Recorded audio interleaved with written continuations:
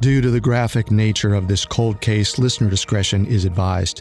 This episode includes discussions of violence, sexual assault, substance abuse, murder, and suicide. We advise extreme caution for children under 13. It's 1986. A man stands in the middle of a forest in League City, Texas, underneath a dark and moonless sky. His left hand is wrapped around a beer can. His right cradles a gun. He's hunting. He makes his way through groves of spindly mesquite trees until he reaches a small clearing, a place full of ghosts. The place where his daughter's skeleton was found. The man sits on the grass and lights a cigarette. He's going to wait here as long as it takes, until the monster who killed his daughter returns.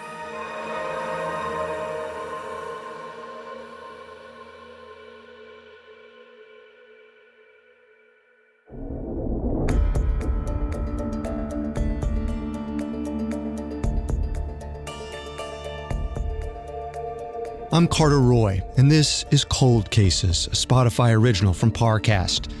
Every Monday, I tell you the story of a crime that went unsolved for years.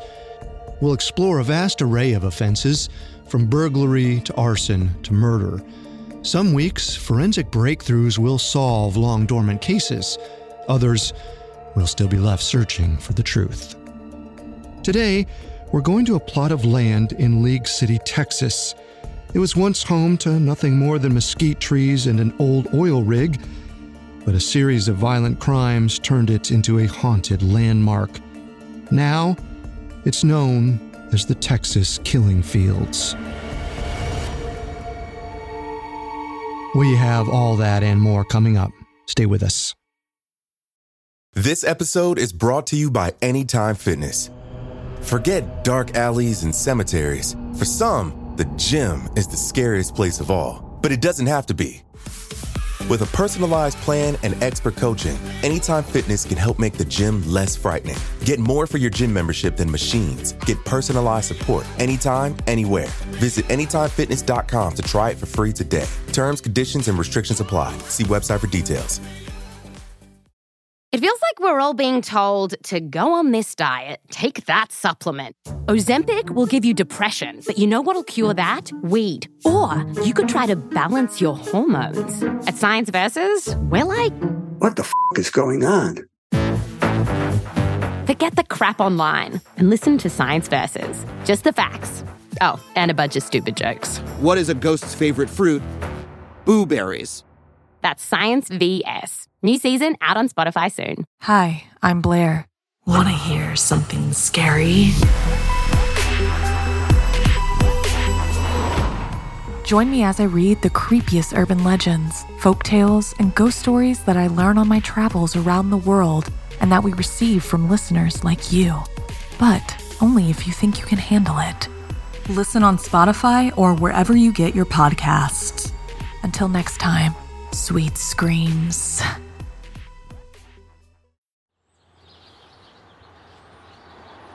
About halfway between Houston and Galveston is the small town of League City, Texas. In the early 1980s, it's still relatively undeveloped. There are thousands of acres of grasslands, interspersed by a few tight-knit neighborhoods. It's here you'll find a plot of land that seems innocuous. Patchy grass overrun by weeds, cement culverts cracked and worn away by time, litter thrown absent-mindedly by teenagers and construction workers. If you drove past, you'd barely give it a second look. But this particular field haunts the residents of League City because the things that were uncovered there are enough to make anyone's skin crawl. And for one man, the land is emblematic of a kind of pain that few people will ever understand. Our story begins in September of 1984, just a few miles away from that grassy plain. Tim and Jan Miller have just moved to League City from Dickinson, another small town about 10 minutes away, with their 16-year-old daughter Laura. Laura's like a lot of girls in the 80s. She's got a Farrah Fawcett haircut, loves pop music, and is more concerned with her boyfriend than her high school classes. But she's also been struggling a lot lately. Laura has a seizure disorder that's difficult to manage, and it makes her feel like an outcast. Her grades have been suffering, which is why Tim and Jan have decided to move her to a different school district. They're hoping this will be the change Laura needs. A new high school, new friends, new horizons. Still, it doesn't take long for Laura to get homesick. On the morning of September 10th, 1984, all she wants to do is talk to her boyfriend Vernon to hear a familiar and comforting voice. But she can't just call him. The Millers are still in the process of unpacking and they don't have their phone line set up yet. This is before the days of cell phones and widespread internet. The only way for Laura to talk to Vernon is by using a payphone, and the nearest one is outside a small convenience store at the corner of one of the town's busier roads. It's about a mile away. So Laura asks her mom to drop her off there on her way to work. Jan's hesitant, so she promises she'll walk right home after she's done. Jan eventually gives in and drives her to the store. Laura heads to the payphone and dials Vernon's number. Jan waits in the parking lot for a few minutes, thinking she still might have time to drive Laura back home, but Laura waves for her to go. So Jan drives away. When Tim and Jan Miller both get home from work later that afternoon, they expect to see Laura setting up her new bedroom. But she's not there. They assume that Laura met up with her boyfriend Vernon and spent the day with him. But soon after this conversation, Vernon shows up at their front door looking for her. He says he hasn't heard from Laura since she called him from the payphone that morning, which means nobody's seen or spoken to Laura for hours. Tim and Jan go out searching, but Laura's nowhere to be found. Her parents try to rationalize. Maybe Laura's off with friends. She couldn't call because their phone lines aren't set up yet. She'll be home soon. Everything will be fine. But the next morning, there's still no sign of their daughter. Dread starts sinking in. Tim calls local hospitals, wondering if Laura might have had a seizure, but she hasn't been checked in anywhere. Unsure what else to do, he calls the police. They tell him, "Don't worry, Laura's a teenager, she probably just ran away." Tim insists Laura would never do something like that. Even if she did leave on purpose, she would have taken her seizure medication with her, but it's still sitting on the bathroom counter at home. The officers aren't convinced. They assure Tim his daughter will come back before long. From the perspective of the police, this is a pretty reasonable conclusion. According to recent data from the National Center for Missing and Endangered Children, the vast majority of missing kids, around 90%, turn out to be runaways. That's the trend, but it's not always the truth. Tim can't shake the feeling that something terrible has happened to his daughter. He starts looking into recent crimes in League City and comes across a story that chills him to the core. 5 months earlier, in April 1984, a family was spending a spring afternoon outside when their dog ran up to them. It was carrying something big, round, and off-white in its mouth. A human skull. The family called the police. Officers fanned out in search of the rest of the skeleton, and they found it, a few hundred yards away in a small oil field off Calder Road. The bones belonged to a woman. Her ribs were broken. There were clothes nearby, but not on the body, which made police think the woman might have been raped. All this led the medical examiner to rule the death a homicide. Using dental records, police confirmed it was the body of a woman who'd gone missing 6 months prior, Heidi Fye. Before her disappearance, Heidi was a 25-year-old cocktail waitress who lived in League City with her parents and her 6-year-old daughter. Their home was less than a quarter mile from where the Millers would eventually move. In October of 1983, Heidi told her dad she was going to hitchhike to Houston to see her boyfriend. She left, and a little while later, an employee at the local convenience store watched Heidi make a call on the payphone outside. The same payphone Laura would eventually use. And that's the last time anyone saw Heidi.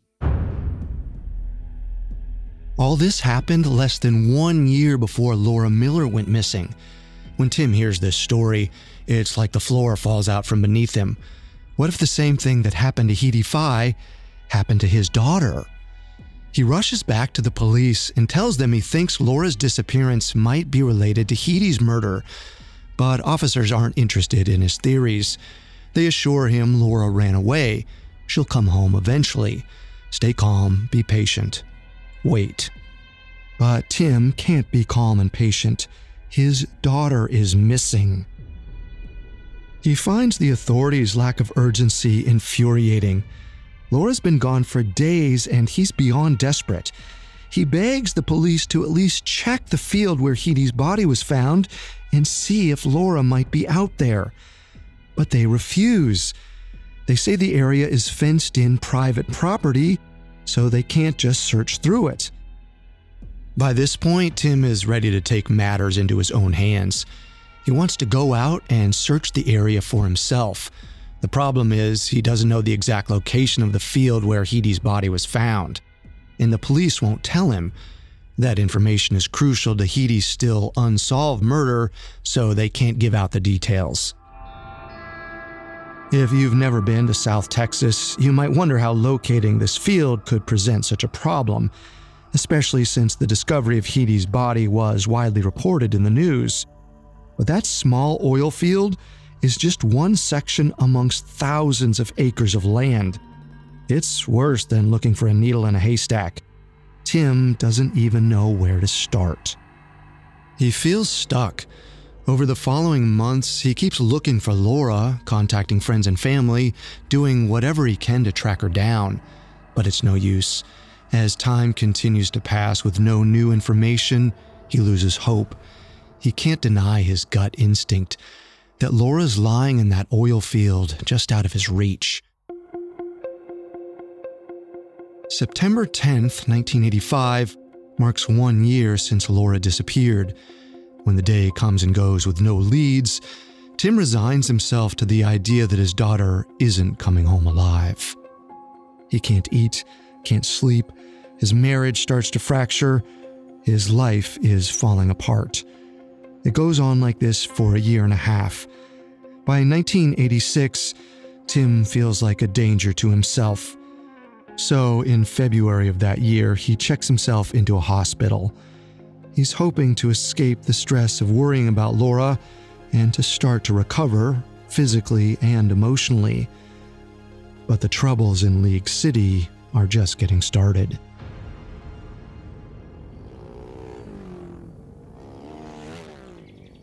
On February 2nd, 1986, 2 boys ride dirt bikes around Calder Road.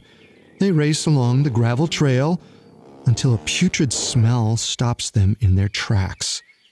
They're curious, so they follow the scent. It leads them into an oil field.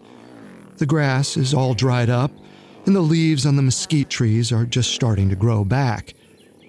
That's when they notice it.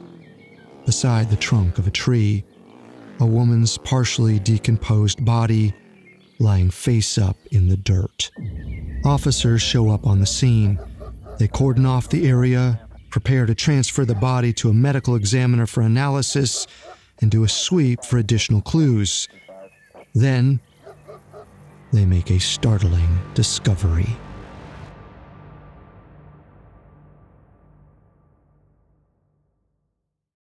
This episode is brought to you by Anytime Fitness. Forget dark alleys and cemeteries. For some, the gym is the scariest place of all. But it doesn't have to be. With a personalized plan and expert coaching, Anytime Fitness can help make the gym less frightening. Get more for your gym membership than machines. Get personalized support anytime, anywhere. Visit AnytimeFitness.com to try it for free today. Terms, conditions, and restrictions apply. See website for details. In the oil field off Calder Road, League City police find not just one body, but two.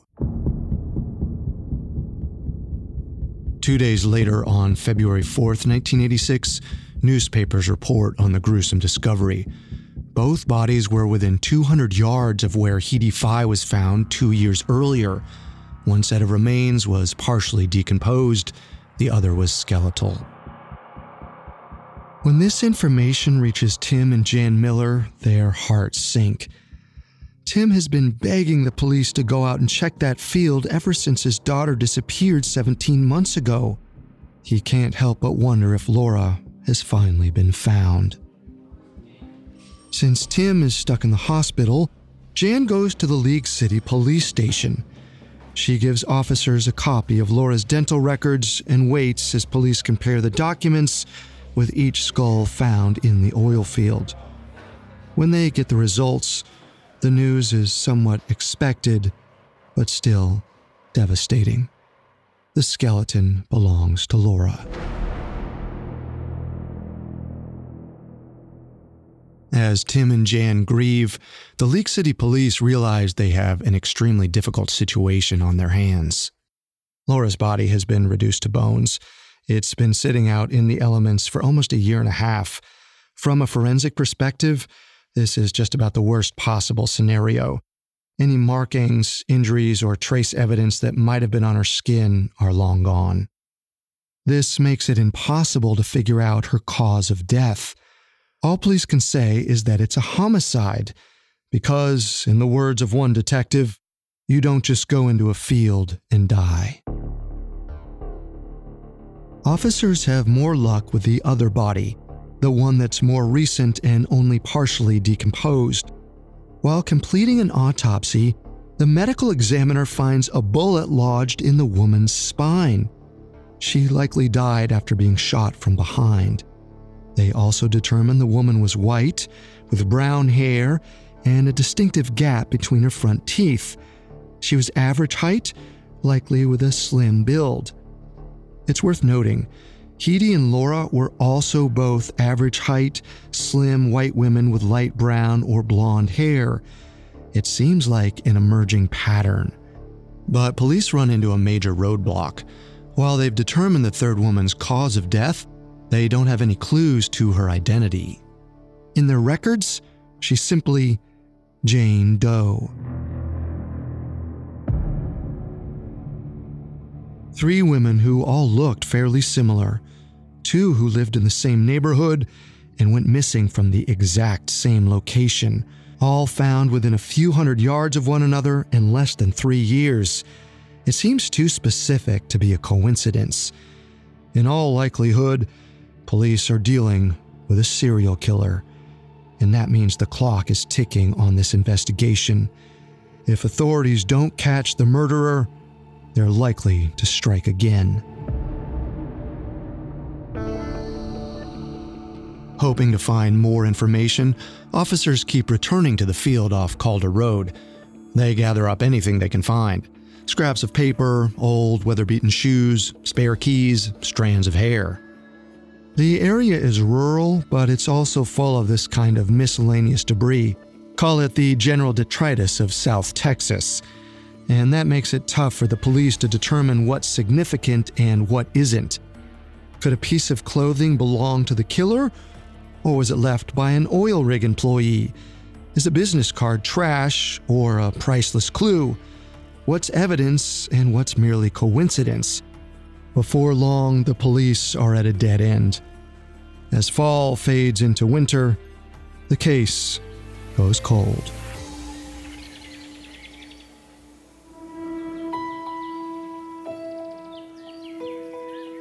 The grass in the oil field off Calder Road dies. The mesquite trees lose their leaves. A chill runs through the air. In December 1986, Tim Miller carries a homemade wooden cross to the spot where his daughter's body was found and hammers it into the earth. It's a makeshift memorial, but he surrounds it with items Laura loved: a statue of a cat, a seashell, a plaque with her name on it. It's supposed to be a way to lay Laura to rest, but Tim can't get real closure.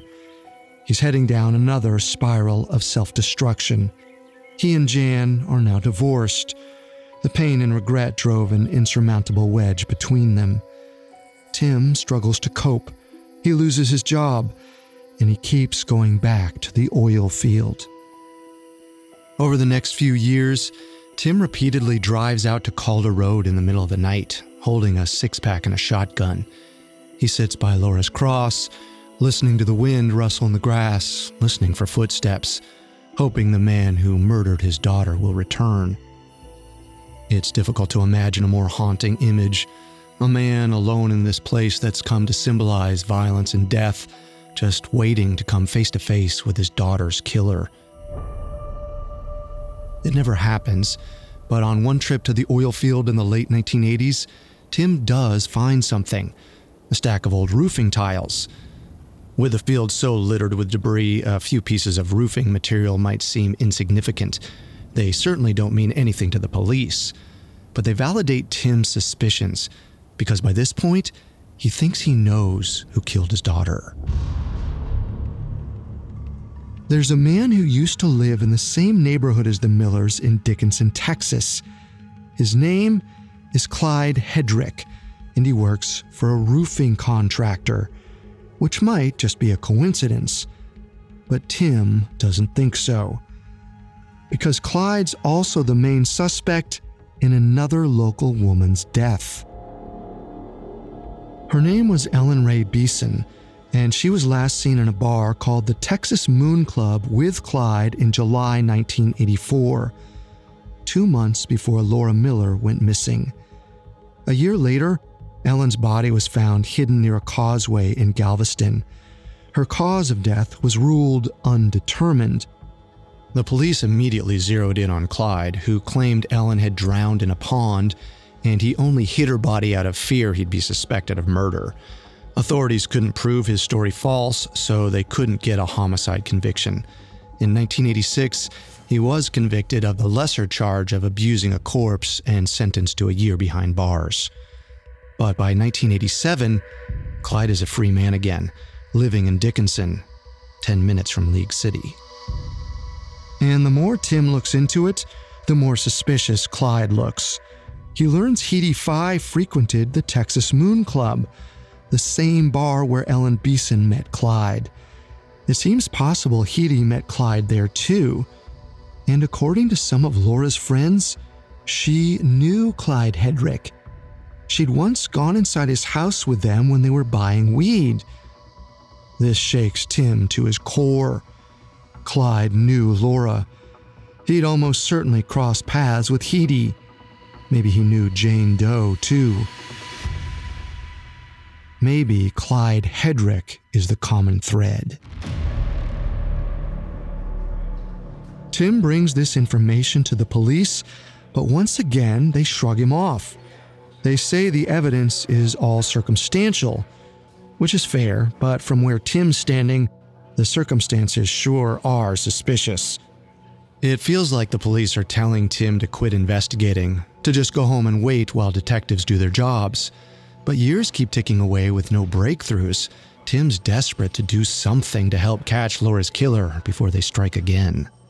Unfortunately, he isn't fast enough. On September 8th, 1991, a fourth body is found in the oil field.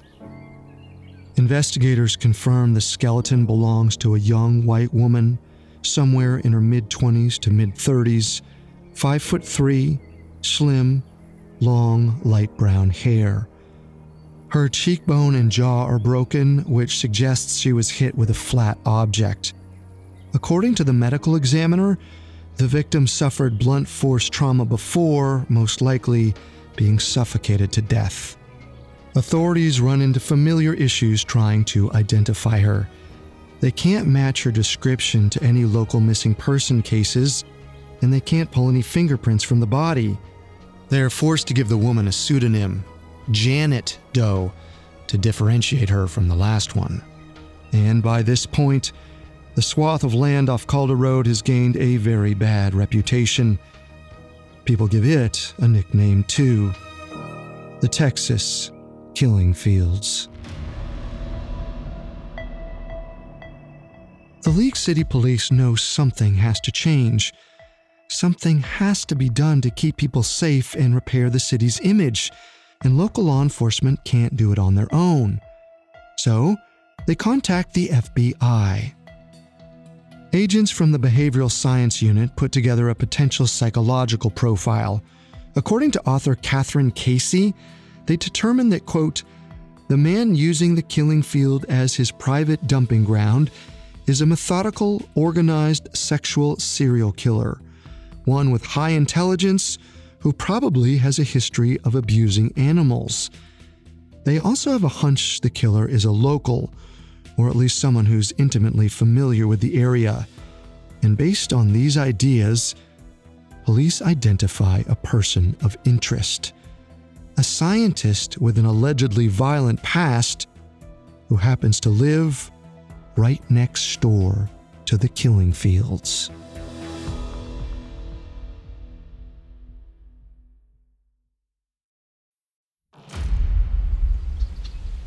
November 1993 marks nearly 10 years since Hedy Fai's body was found in the now infamous Texas killing fields. After a decade of terror and heartbreak, League City Police think they've finally found their man. They arrive at a plot of land directly adjacent to the killing fields, a wide-open pasture with one small house. They approach the front door with a search warrant in tow. Officers spend 12 hours sweeping the home from top to bottom. They come away with a number of guns, a gold tooth, and a collection of newspaper clippings about the killing field murders.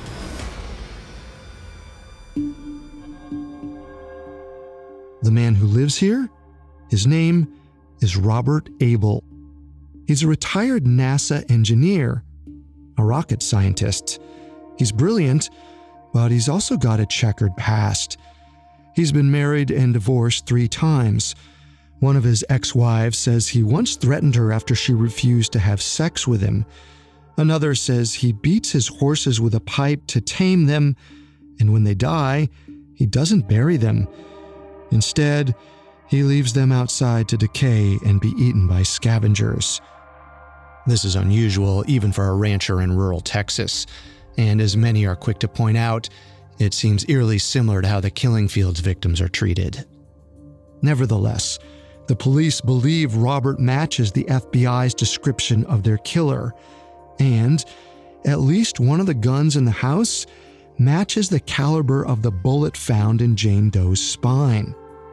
But the striations on the projectile have all been worn away. There's no way to match it to the gun.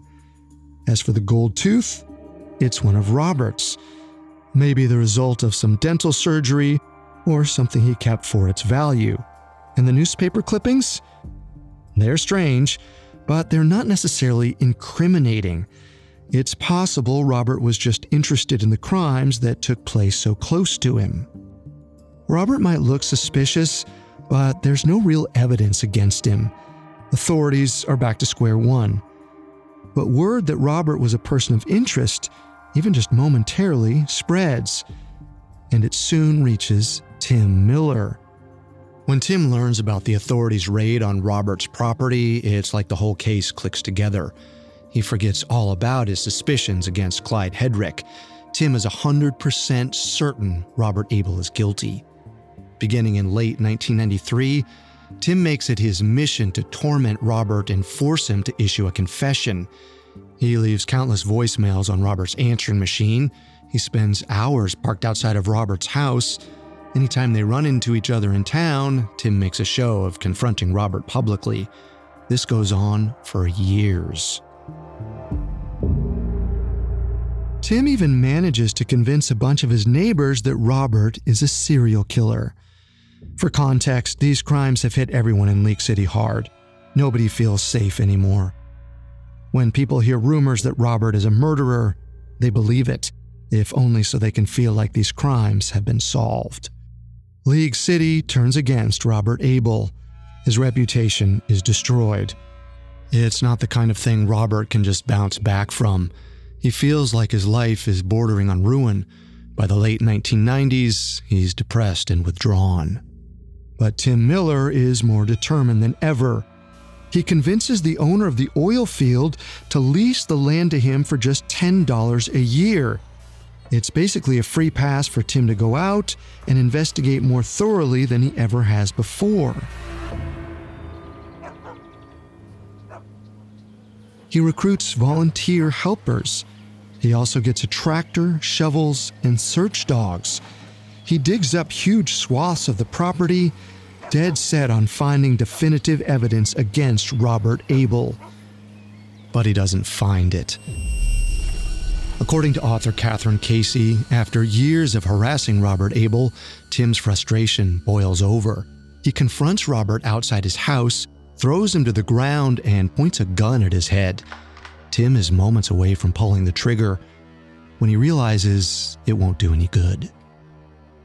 If Robert Abel is guilty, which Tim fully believes he is, he needs to be alive to face consequences for his actions.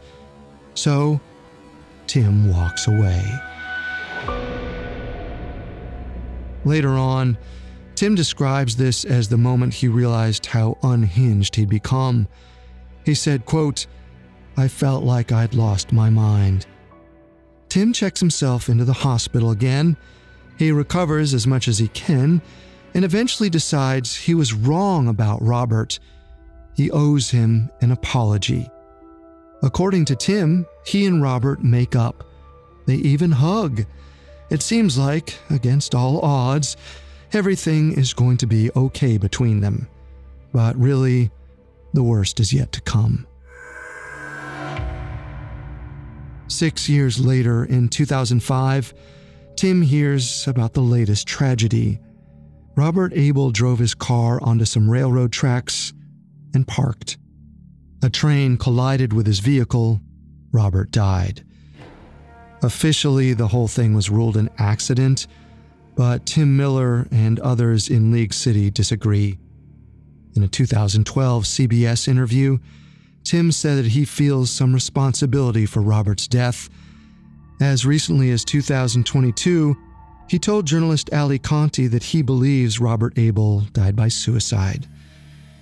It adds on to the guilt Tim carries. With the benefit of hindsight, he finally admits there's no evidence that Robert Abel killed anyone. There never was. And the fact that Tim was so aggressive and spread so many rumors about him might have contributed to his death. While Tim grapples with this turn of events, the League City Police and the FBI continue struggling to make headway. If Robert Abel isn't guilty, who is? And how can authorities find the killer when they still don't know two of the victims' names? For all the authorities know, Jane and Janet Doe's next of kin might be the key to solving this case, and yet they can't track them down. Decades pass without answers. Some days, it feels like the truth will always be out of reach. The case is colder than ever. Then, more than 3 decades after Jane Doe's body was found, authorities get a massive break. In April 2019, Tennessee resident Shirley Cook is reading articles about unidentified women. It's something of a hobby ever since her niece disappeared 33 years ago. That day, Shirley reads something surprising. A report about a Jane Doe with a gap-toothed smile found in a small town near Houston. Authorities have been trying to determine her identity for over 3 decades. The timeline and physical description match up perfectly. With her heart racing, Shirley calls the phone number provided. It connects her to the League City Police Department. She gives them the rundown. Her niece, Audrey Lee Cook, disappeared from the Houston area in December 1985, when she was 30 years old. Audrey's family reported her missing and conducted searches over the years, but they never found any promising leads. Not until now. Shirley has her hopes up, but the response she gets from investigators still comes as a shock. They were just trying to get a hold of her because they think she's right. Thanks to a new process called genetic genealogy, the FBI and the League City Police have been able to zero in on Jane and Janet Doe's relatives. It works like this. Scientists compare an unidentified person's DNA to those registered in national or private databases, find close matches, and locate that person's family members. This allows them to confirm Shirley Cook's suspicions. Jane Doe is Audrey Lee. For her family, the news is bittersweet. It's heartbreaking to know her fate, but it's still better than not knowing. And Audrey's relatives aren't the only ones who finally get answers. Investigators also locate Janet Doe's family and discover who she really was.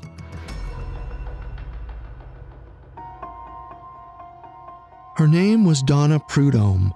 She was from Port Arthur, Texas, but at the time of her death in 1991, she was living in Nassau Bay, about 10 minutes from League City.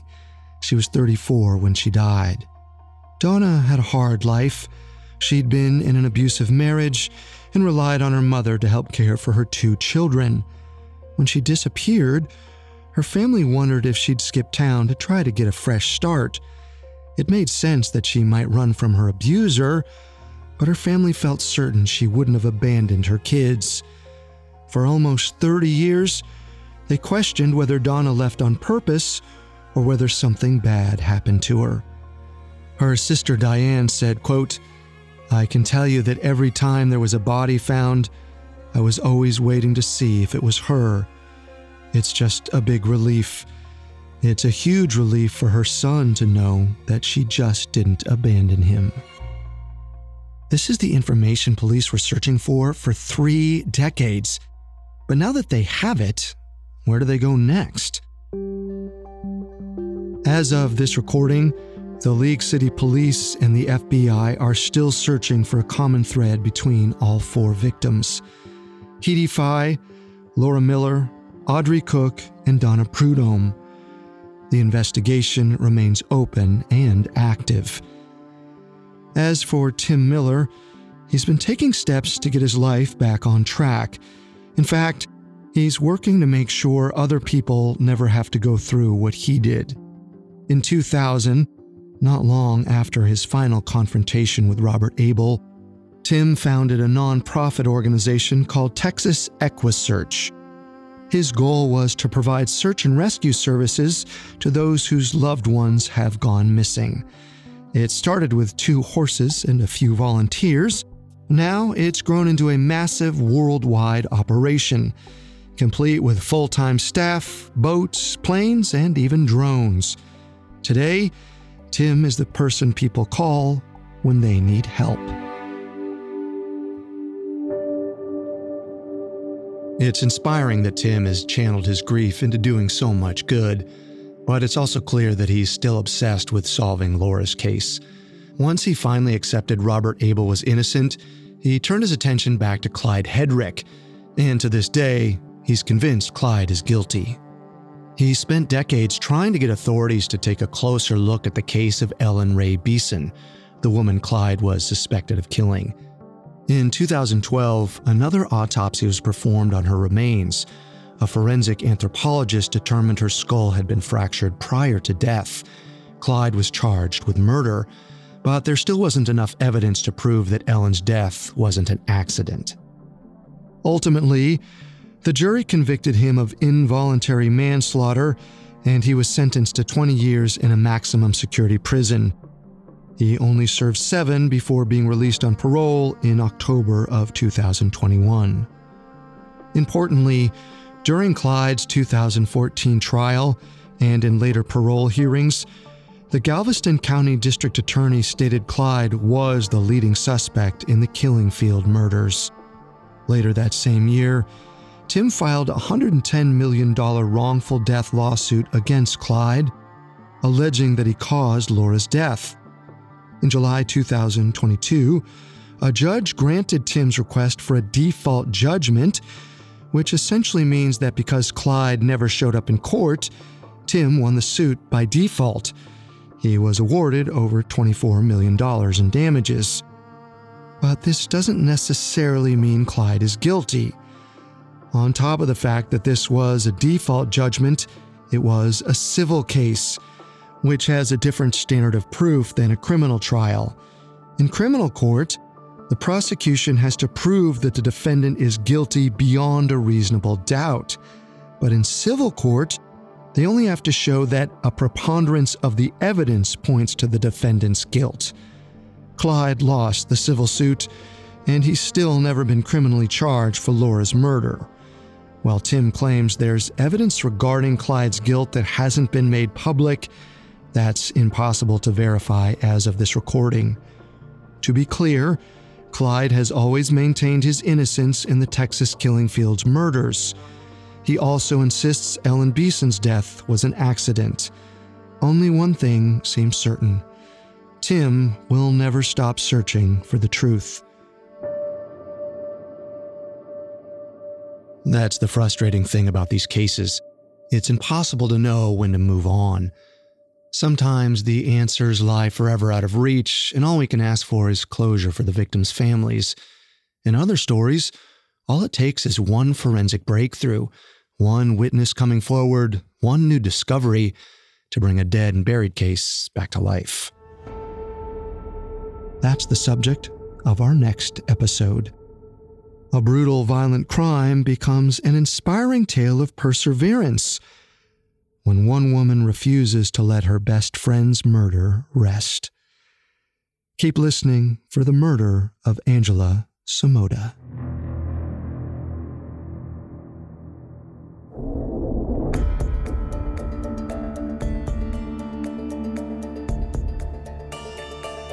If you have any information about Heidi Fye, Laura Miller, Audrey Lee Cook, or Donna Prudhomme, visit tips.fbi.gov or contact your local FBI field office. If you or someone you know is going through a crisis, you can contact the 988 Suicide and Crisis Lifeline.